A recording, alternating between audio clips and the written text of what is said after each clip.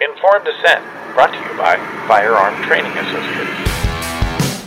Firearms Training Associates is a lucky company because we have been able to draft in some of the best instructors in the world. We have special operations guys. We have guys from the U.S. military, from foreign militaries that work for us. They provide a great deal of insight into self-defense. So we developed this so that our customers could come on the weekends and get the best training in the world. We pride ourselves on our civilian training. It's our armed civilian that's one of the most important things to us. We want to teach them how to survive dangerous situations. When you come through the course, as long as you're performing at a acceptable level, you're going to get a certificate that puts our stamp on it, and we take it serious when we put our stamp on there. When you get our gold label, that means that you've passed the class that you've attended. Firearm Training Associates, proud sponsor of Informed Dissent. Find out more at ftatv.com. Informed Dissent. The intersection of healthcare and politics with Dr. Jeff Barkey and Dr. Mark McDonald. Well, Mark, welcome back to another episode of Informed Dissent. Great to be with you. Hey, Jeff. Hey, Brent. Nice to be here with you guys. Tonight we've got a great guest that we try to bring our audience some interesting people. And tonight we've got a really interesting person with a great story, and that's Brent Hamacek. Hamacek, did I pronounce that right? Hamacek? Hamacek, right. It's Hamacek. Could go either way, but Brent, it's Hamacek. Hamacek. Brent, great to be with you tonight. You've got a very interesting story that I know our audience is going to love to hear about. Your relationship with Zev Valenko, and you've done some work for Turning Point USA. So tell us a little bit about who you are and what you do. Well, you're talking to the luckiest guest you'll ever have on your show. I'm a kid that grew up on the Canadian border in Sault Ste. Marie, Michigan, who's had quite a remarkable journey in life. And so for a very long time, 20 some odd years now, I've had my own business consulting practice and worked on a lot of projects with a lot of different companies, a lot of different ways, and that's been a great journey. But 9 years ago, I got introduced to this young teenager who had started a group called Turning Point USA, and by somebody who had met him, somebody my age who had met him, and thought I might be able to help him somehow. And I thought, well, I can't imagine how that would be. But we went out to dinner one night and had a little bit of chemistry and seem to share the same way of sort of processing data. I always say we don't just agree on things, we actually seem to process data the same way. And so started to work with Charlie and Turning Point. I was fortunate to wind up writing all of their original foundational literature that they used in the organization, and co-wrote Charlie's first book with him. And then it's been a great ride ever since, and has led me to today where I'm the executive editor for Human Events Media Group. We have Human Events, and we have the Post Millennial on our platform. And so there's that. In addition to that, I have started a program called Common Ground Campus with my partner, Felissa Blazek, where we travel around the country and go to colleges and high schools and get kids to not debate controversial on-campus issues, but to actually sit down and talk about where they're coming from, ask questions of one another, and then find common ground. And finally, in the storybook journey, I'm a member of the board for the Zelenko Freedom Foundation, named for the late Dr. Zev Zelenko, and I had the great privilege of writing his book with him before he passed away this past June. So, luckiest guy you're going to talk to. That's a lot of stuff. I hope everybody in your audience is still awake. If they are, we survive the introduction and we can go on to the rest of the show. Well, that's awesome. I'm sure they're still awake. And before we get started further, just a shout out to our favorite sponsor, and that's Firearms Training Associates. And Mark and I have both had experience there. They've got a wonderful training facility, in addition to having a federal firearms license where they actually can sell product to you as well. Mark, when's the last time you were out there? I'm actually going there this weekend. First time in 2023 to do an advanced handgun course.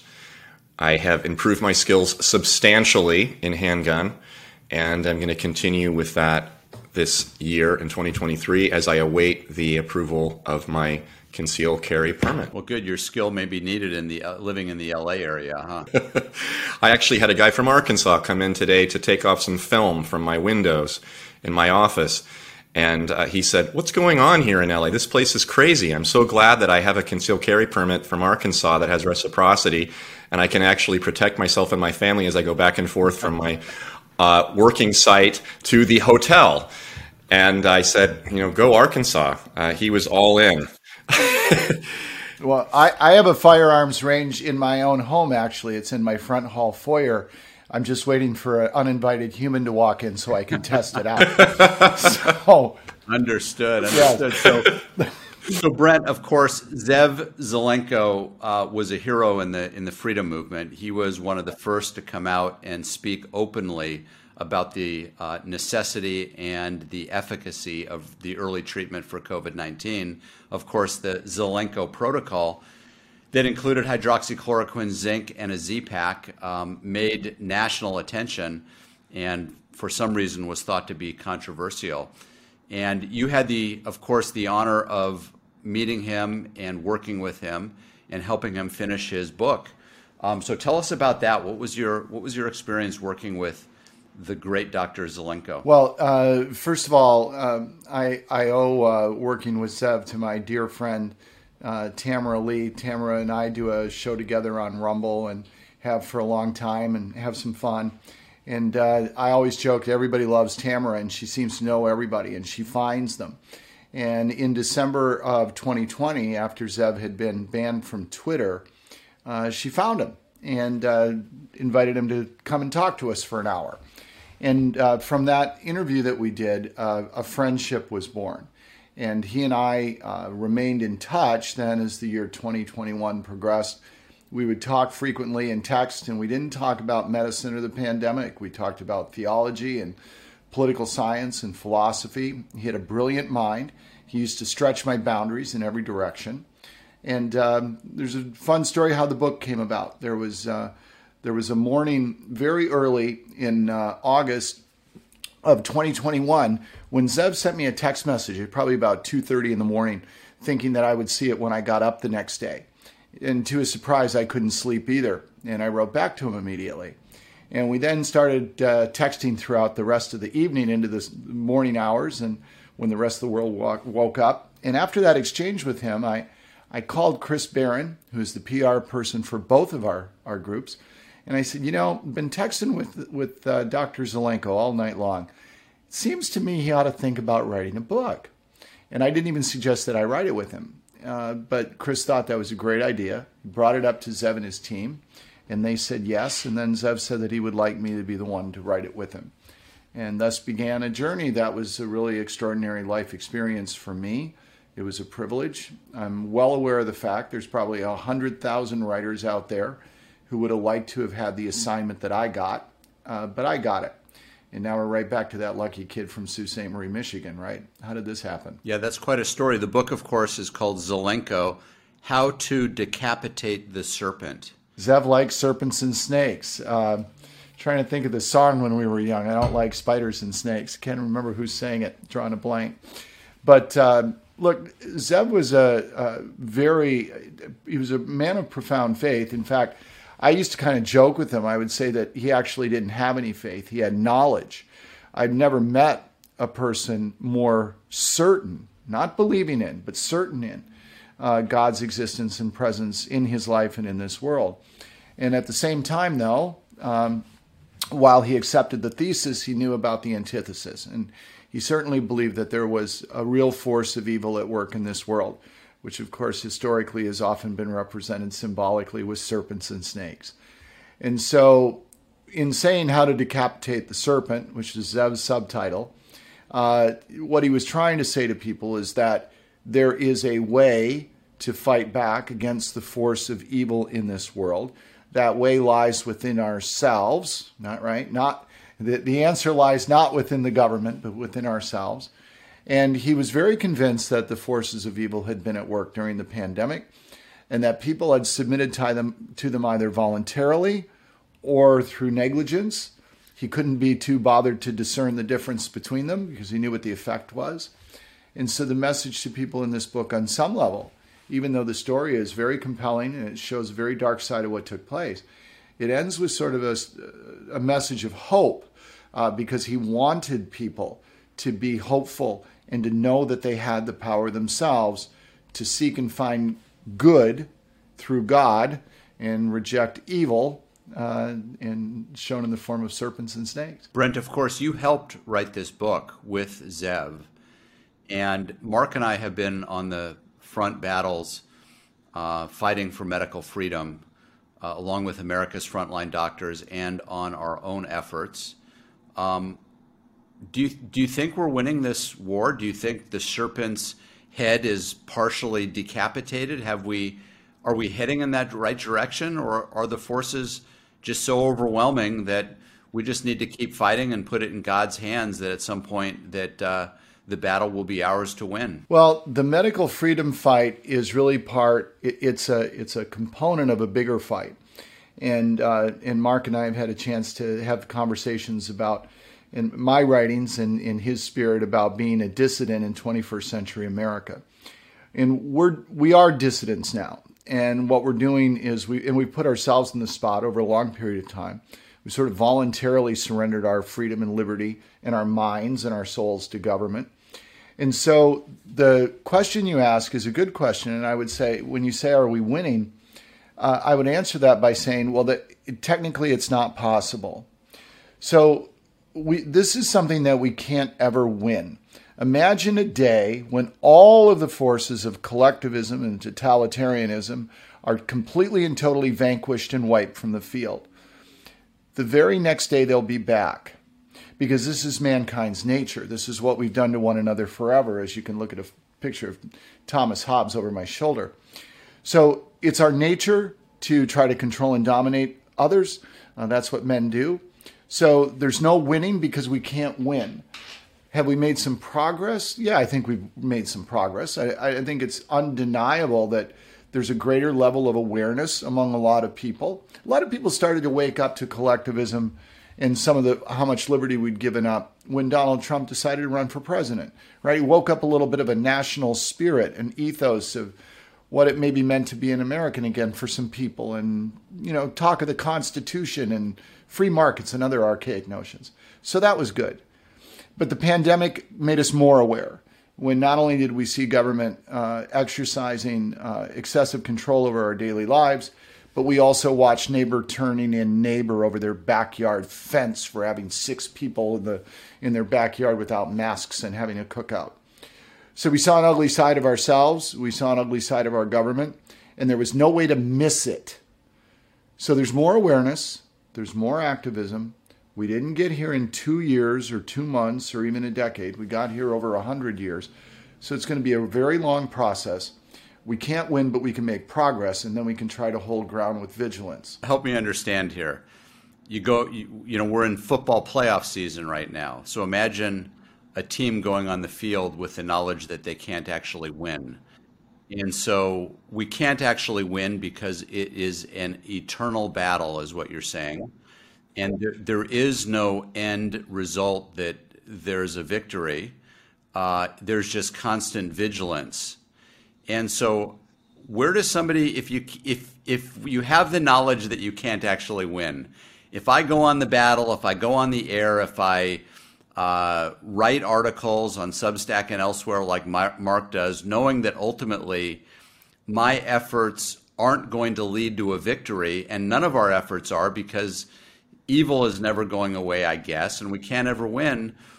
What motivates people to keep trying and to keep working hard in our case, in the medical freedom movement, or for that case, for liberty, for freedom, for the principles upon which our founders wrote the Declaration of Independence and the Constitution and founded our country? Yes, it does seem as though I'm a bit dark, doesn't it?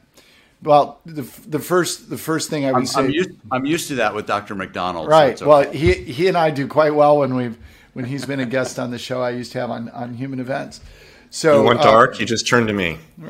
I'll give you pitch black. That's right. Right. Well, the Leonard Cohen song "You Want It Darker." That's my theme song. Look, the first thing is, and I won't back away for a moment for what I said when about not being able to win. No, we cannot win. Win is something that is a final ultimate victory. So the first thing people need to do is grow up and get tough. because they have to realize that we put ourselves again in this position voluntarily over generations, and we can't claw back the liberty we've lost simply by sitting back and letting somebody else do it. So as I like to say, based on a fun story from my partner, we need to be willing to take off our shoes and run barefoot on rocks to do what we have to do. We're going to have to inflict a little bit of pain. And then what we can do, though, is we can take ground and we can do something kind of neat. We can hold ground. So, we've got a great expression in recovery where we say we keep what we have only with vigilance. And so to the extent we can reclaim liberty, it doesn't mean that we can't enjoy it, and it doesn't mean we can't have it for a prolonged period of time. It simply means we don't get to just say we've won and set down our weapons of protecting that liberty. And don't panic, audience. I'm not suggesting literal weapons where we go shoot people before we get, blown up here on YouTube or something. But so be patient, be relentless, be vigilant, understand that you're going to have to make a sacrifice because you already sacrificed your liberty. So now you're going to have to sacrifice something else to get it back. And I feel very, very strongly about that. I mean, I'm in the fight. You guys are in the fight.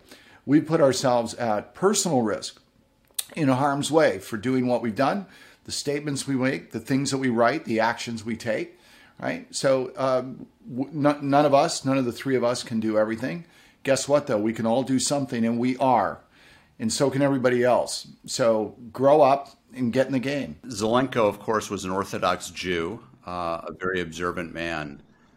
You mentioned in the recovery industry. I'm not sure what your experience is there. Well, let's put it this way. This is filled with Diet Sprite and lemonade, not vodka and tonic. How's that? Understood.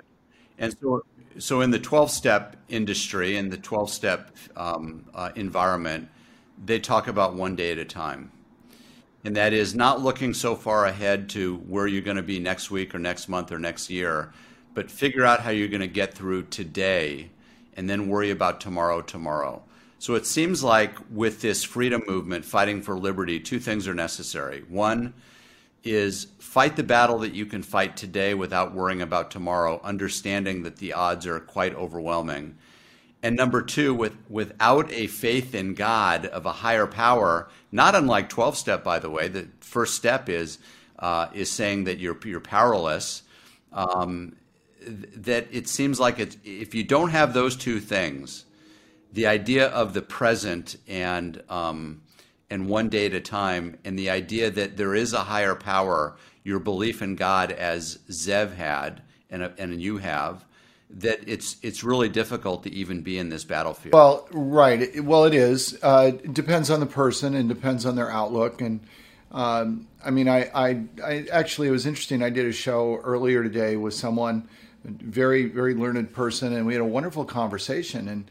And we talked about this idea of this being this Christian nation, this God-centered nation, and how he felt that that is what motivated Americans to be able to fight so bravely on the battlefield, right? Was that calling, that commitment from God, and feeling we were centered that way. And I argued that I think that a properly motivated atheist could fight just as well. One could be dedicated to the notion of Scripture. One could just as easily be dedicated to the secular notion of a constitution and a document that embraced all of the best of what the Enlightenment gave us. Either way, you have something that you could be committed to and fight for and believe in. I think one of our problems in America today is that people don't necessarily believe in much. We're not nihilists because we haven't heard of it, most of us. But if we'd heard of it, maybe we would be.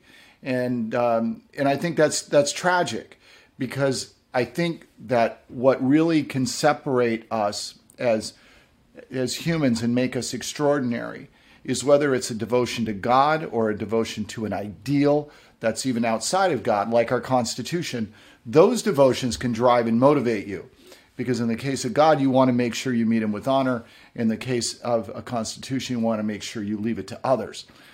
Either way, those forces can drive you.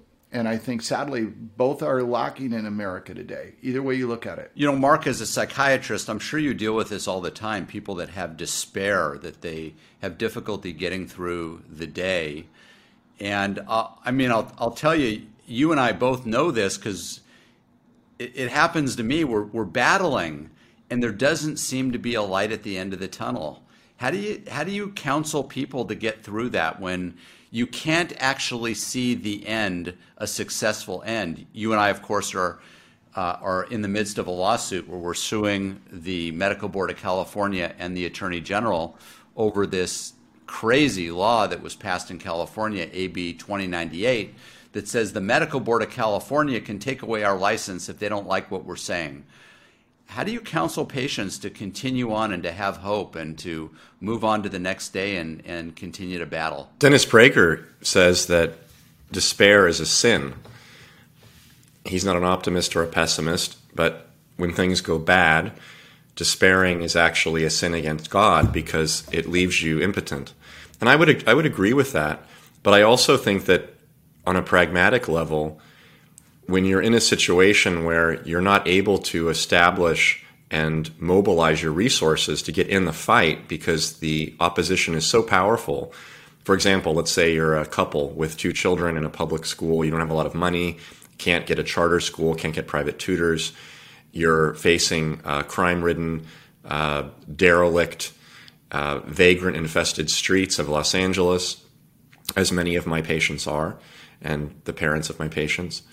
And on top of that, you are surrounded by a social circle of families and children who are narcissistic, social media-driven influencer types on TikTok, and you are trying to fight against a tide of evil and delinquency. You're Don Quixote tilting against the windmills.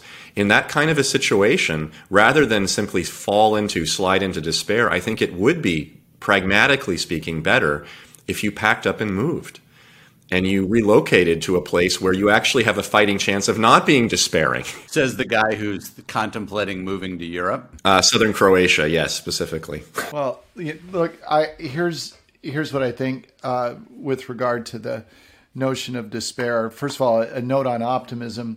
I think that pride ought to be removed as one of the 7 deadly sins. I think it's virtuous, and I think that it ought to be replaced with optimism. I've seen optimism be responsible for more destruction, especially in the world of business, where I've lived for almost my entire adult life, than any other emotion. It's not rational. It's not founded. It's just silly, and it's destructive. So we shouldn't be optimistic. We shouldn't be pessimistic. And realism's the key, but it's about more than just being realistic. Realistic is vapid without a thought process around it. So it's like, I'm going to be realistic. Good for you. What does that mean? Well, I'm going to realistically list and describe everything around me. Okay, well, now what? Because what we need to do in this country is we need to start to take action. And what every individual can do, we're dissidents here, and I get asked a lot, how do you get involved?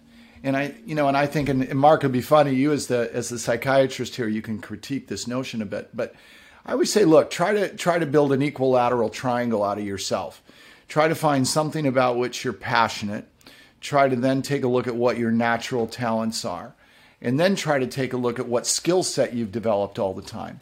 And then put those 3 together perfectly and try to use that combination to find the best way for you to get involved. Because everybody can do something. And if they can try to put it together with that in that little simple equilateral triangle, then maybe they can find that they stay motivated, that they have some natural gifts for it, and actually some of the stuff they learned during the day applies, right? And then it's easier for them to get active. But it doesn't do any good to be realistic and inactive. The force that needs to act upon you to get you into motion is the government tapping on your shoulder saying, we're taking away more of your individual rights. All right, let's prove Newton right, and let's not be at rest any longer. Brent, you're completely correct when you say, and I'm speaking from the position of a clinician, that holding a helpful stance, whether it's a philosophical one or an emotional one, such as optimism, is certainly helpful, but it is not sufficient in the absence of action. And I think that in the clinical community, we as clinicians have grown too focused on containing feelings and guiding feelings rather than on instigating action. And that has been, I think, a huge failing in the psychology and psychiatry community.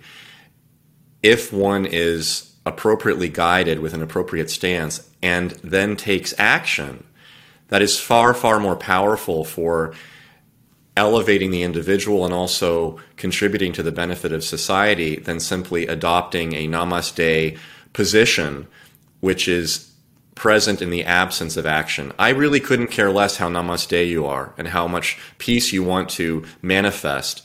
If you're not taking action, you are a non-entity, both as a patient and also as a citizen of society. So I think you're actually completely correct, and I think it is correct not just in a clinical sense, but also in a social sense. Well, thank you for that. Coming from you, my intellectual senior, I appreciate that and accept it, a little bit of validation. I'm going to do something I don't actually do very often. I'm going to plug something of my own. And if people go to Human Events, easy enough to either click on my awful picture and look at the things I've written, or you could type in the word dissident and you'll find it. But I wrote an essay that I originally published in January of 2021. I updated it this past November after the election, and we republished it on Human Events.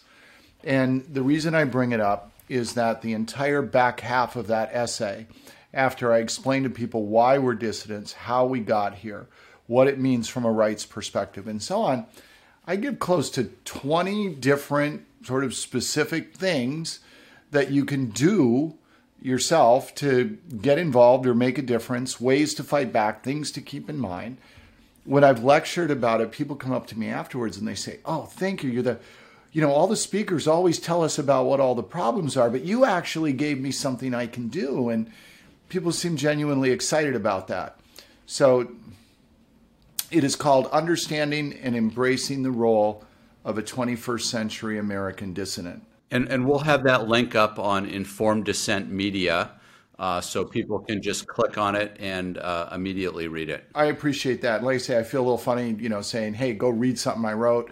But I think it's worthwhile just because of the response I've received from it. It's been read worldwide now, and again, I'm mentioning it because there's actual real things that you can do. We learned from Marx. Marx said ideas without action are useless. And we can all talk about a lot of things and analyze the problems, but at some point in time we need to get into action. And certainly, we started this interview with, which you guys are very kind to have me on, talking about Zev Zelenko. And here's a man who was certainly willing to get involved and take action. A man who traveled what we like to call in America the hero's journey. Right? This immigrant kid from Kiev came to upstate New York, modest medical practice, family doctor, Orthodox Jewish fella with the Orthodox Jewish patient base. One day his patients start dying very quickly from a brand new disease, and he decides he's not going to sit back and wait for the government to tell him what to do. He's going to try to figure it out. And lo and behold, he did. And in March of 2020, not 2021, March of 2020, while the rest of the country was starting to lock down, he began successfully treating patients. When you move the clock forward to the end of his life, by the time Zev passed away, he had overseen the treatment for approximately 7,500 China flu sufferers with 3 deaths. You can drop the mic, except I don't want to because I like talking to you guys. 7,500 patients and 3 deaths. And what did this hero encounter on his journey? Scorn and resentment and ridicule and death threats to him and his family because he dared stand against the prevailing winds and yell, "Stop." And by the end of his life, the studies began to pour out. And lo and behold, he was vindicated. And the treatment protocol that he created works. And studies acknowledged and showed that it worked. And he did pass away knowing that he had been vindicated. So the hero's journey was complete. We tell that story in the book. We talk about treatment. We talk about the man-made nature of the virus. We talk about the vaccine. Most importantly, we tell his story his way.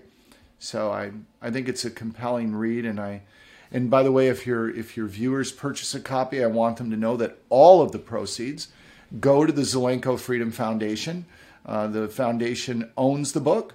I assign them my copyright and my royalties. So every dime for the book goes to the foundation. Brent, tell us about the Zelenko Freedom Foundation. What does the foundation do? Sure. So you could almost call the establishment of the foundation Zev's dying declaration. It was on June 14th that he put out the announcement that he was starting a foundation and that he had selected Ann Vandersteel and Kevin Jenkins to be its co-chairman.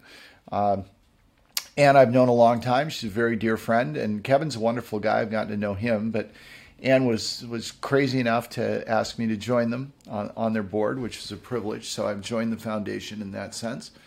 And what we're trying to do is we're involved in the medical freedom movement. We're also involved in trying to work with and cultivate young minds. So Zev was a big believer in the need for engaging young people in trying to develop critical thinking and skeptical thinking skills. So our work is focused on the world of medical freedom and then also working with young people. We have two programs we're supporting right now initially. One is the Zelenko Fellows Program, where we've selected our first young person to be in that program. And what we do is contribute towards their education and help steer them to exercise critical and skeptical thinking. We're looking in the areas of medicine, in the areas of media or education. Our first person is in the world of media, so we're working with him. Our second program we're supporting is something called Common Ground Campus, where we go around the country to high schools or colleges. We ask the students, what is a really divisive issue on your campus? They tell us. We find the two different sides to that issue, and we sit down in front of a live audience and a film crew, and instead of having those two sides debate the issue, in fact, debating's not permitted, we force them to articulate what they think the problems are. They ask each other's questions, and we engage in that process until we find common ground on those divisive issues. So something very much in the spirit of course, critical thinking and bringing people together, encouraging open dialogue. So we have a lot of plans for where we would like to go. We're just getting started. You know, the foundation's basically a half year old, but our 501c3 status has been approved, so the IRS has blessed us. And certainly anybody who would like to make a donation, I'm not here to panhandle, but it's a very worthy cause, and we're working really hard, and we're just getting started. So literally every dime helps. I need to mention something about this book, because I did read the book.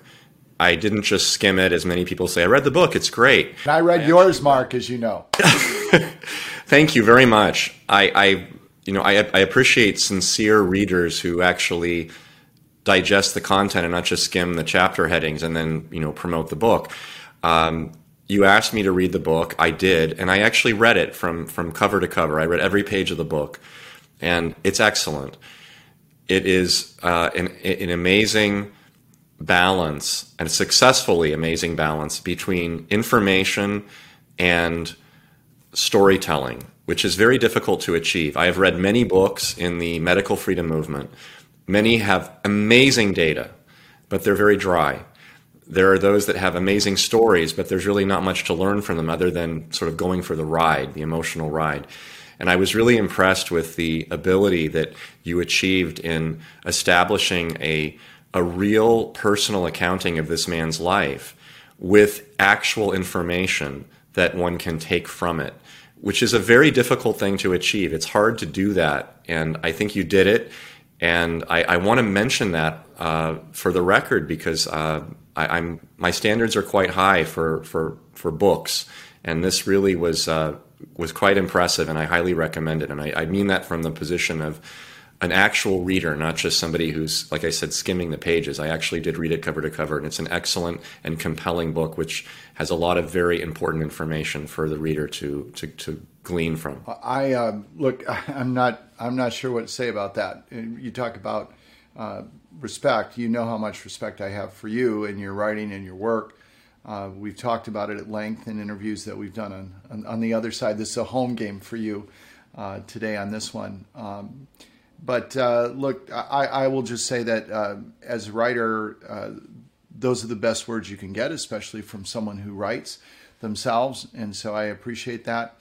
It was a challenging book to write for me. I mean, so writer to writer, and then your audience can enjoy whatever they'd like from this. One of the great challenges I had was doing exactly what you mentioned, and that was trying to tell a compelling story. When the publisher of the book read the manuscript, she said, "This reads like a thriller." And I thought that was really interesting, right? That I wasn't expecting that. And I thought, well, maybe it does. But in the back end of the book, so your audience knows, the book's in 3 sections. The first one is really getting to know and understand Zev Zelenko and who he was. A little bit about his life, a little bit about his journey through cancer, which shaped his philosophy, and then about his philosophy, so you could see how he was coming at it. Second part of the book we call the COVID storm, and that's where we take people through this journey from, this mild-mannered, nondescript family physician in upstate New York through becoming an international figure, and all the things and the arrows that were shot at him along the way, and everything he did, right? And in the third part of the book, Zev was known for 3 things. One was for arguing that this was always a treatable virus. The other was for arguing that it had to be man-made. And the other one was to say, don't take the vaccine, and especially if you're children. And so what we do in the last part of the book, which we call making the case, is we make all 3 of those cases. And I will just tell you then finally as a writer, what a challenge for me, because I'm a layman. Unlike the 2 of you with the medical knowledge you have. I mean, for you, this is like reading the back of a cereal box. It's as easy as it gets. But for me, I had to interview Zev. I had to read studies. I had to understand it. And then what I had to do was try to spit it back out accurately and in a way that other, sort of simpletons like myself could understand. And hardest bit of writing I've ever done. And Mark, to hear what you just said, certainly makes it all worthwhile. So very, very great work. Really, really good product. I'm very impressed, and I highly recommend the book to anyone who has any interest at all in what's happening in today's society, which means every one of us. Brent, where can people find out more about you? What are your social media coordinates, and how can people follow you if they wish to do so? And importantly, if they want to donate to the Zelenko Freedom Foundation, how can they do that? Let's start with the last one. So it's zfreedomfoundation.org. You'll find the website. I know you folks will probably post the link for it, and I appreciate that. You can visit the site and make a donation. So we'd be very, very grateful. Again, I shared with you the programs we're doing now. We've got more things planned. We're like every other startup. Not for profit, right? We've got to get going. We need help. We need people to believe in our vision. So please do that. In terms of following me, I'm not all that interesting to follow, but if your life is dull, boring, and omnipresent, as Steve Martin might say, you can find the things I write at humanevents.com. And, again, click on my picture. That way it goes away, and you can actually look at the stuff that I've written. Finally, I'd suggest to people, I would urge people to visit the program, the commongroundcampus.com, which is a program that the Zelenko Foundation is supporting. Take a look. So far, there's been 3 events, one at the University of Georgia, one at the University of Houston, and one at Medina High School in Ohio. And I think you will be extraordinarily impressed at watching young people sit and do what a lot of older people think they can't do anymore. And that is intelligently, politely, and constructively engaging one another on divisive issues on their campus. So we hope to do more of that. We can only do it with your financial support. So God love you guys for giving me a chance to just go through that at the end. I appreciate it. And this has been a real treat. I mean, two really smart guys and a third guy. We could do a movie. 2 smart guys and a third guy. And so I enjoyed it. I don't know who's going to play us, but we'll cast our own. We'll do our own casting, I guess. And Brent, where do people get the book Zelenko, How to Decapitate the Serpent? So if you go to zelenkobook.com, right now you'll get, although it's going to change any moment. Initially, you've been being redirected to Amazon to buy the book. And by the way, we all know all the stories about Amazon, but I'm gonna do the right thing here and say Amazon's been really good to us. They've been great about printing and shipping books. The comments that the reviews people are posting, they're not editing those. And some of them are fairly strong. Positive about the book, but strong about the pandemic. Amazon has been very good to us, and so we should acknowledge that. But soon, we will actually be printing the books ourselves. And why would we do that? Well, then we make more money. And when I say we, I don't mean me. You know, I'm good. I own one sweater and my Thomas Hobbes poster. I'm set for life. But the foundation makes more money. And so we'll sell them direct and have a little bit better profitability. So zelenkobook.com. That's wonderful. Brent Hamachek, thank you so much for joining us on Informed Dissent. It's been a pleasure. Thanks. Really enjoyed it. You've been listening to Informed Dissent with Dr. Jeff Barkey, board-certified primary care physician, and Dr. Mark McDonald, board-certified child, adolescent, and adult psychiatrist. Informed Dissent, the intersection of healthcare and politics.